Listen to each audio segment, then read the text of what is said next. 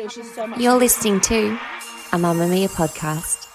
Mamma Mia acknowledges the traditional owners of the lands we record this podcast on, the Gadigal people of the Eora Nation, as well as the Wonnarua and the Gamilaroi people.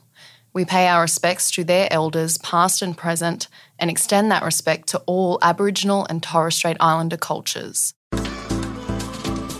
Move by Mamma Mia is the exercise app for anybody, anywhere. And in case you missed it, we dropped a brand new stretching collection that can be used to improve mobility and bookend your favourite sweat sessions. Mamma Mia subscribers get unlimited access to Move, and we drop new workouts every single week. If you're on the hunt for movement that makes you feel good, head to move.mammamia.com.au and use the code MOVE10 to get $10 off a yearly subscription.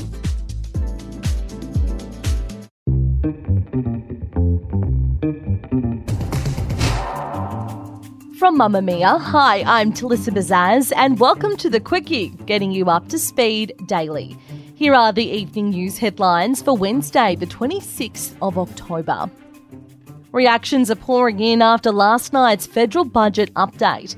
The Nationals are accusing the government of neglecting areas outside major cities, claiming regional communities face the prospect of having several critical programs axed. The budget saw billions set aside for infrastructure projects, increasing communication links and boosting the regional health workforce. Regional Development Minister Catherine King said the budget contained hundreds of initiatives designed to boost regional industries and communities. However, a raft of projects for regional areas were scrapped by the Albanese government in its first federal budget. Meantime, Australia's peak body for low-income households has welcomed Labor's $350 million plan to boost affordable homes. The Albanese government will spend that money on 20,000 affordable homes, co-investing with super funds and institutional investors and working with the states and territories. A Housing Australia Future Fund would provide a further 30,000 social and affordable homes over 5 years. It's part of the government's larger plan to build 1 million well-located homes by the end of the decade. National Shelter has labelled the plan heartening, but says more needs to be done to back those doing it tough. The Greens, on the other hand, have labelled the plan a complete joke and a con job. Dominic Perrottet says it's heartbreaking to see the damage caused by flooding as he spends the week visiting New South Wales communities affected by the latest inundation.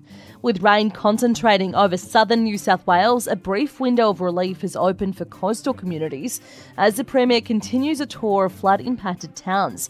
There are more than 100 flood warnings stretching the length and breadth of the state as floodwaters slowly recede and the focus turns toward the massive clean-up. The Queensland Government says it'll recruit more than 100 extra firefighters on top of those it was already targeting in the coming years. The commitment comes as part of a response to a review of fire and emergency services in the state. Independent reviewers noted that no stakeholders felt the current arrangements were working effectively and made 19 recommendations for structural change. The government has accepted all the recommendations in principle, aside from one relating to the introduction of a new levy. Australian teens are experiencing more abuse online than ever. The E-Safety Commissioner's annual report has found complaints about cyberbullying and image-based abuse were up 65% and 55% respectively from last year. The Commissioner attributed the concerning figures to more time spent online during the pandemic, revealing reports of all forms of cyber abuse were at a record level. And leaders in New Zealand have slammed New Zealand Rugby League for disgraceful scheduling that'll see the All Blacks and the Black Ferns matches clash this weekend.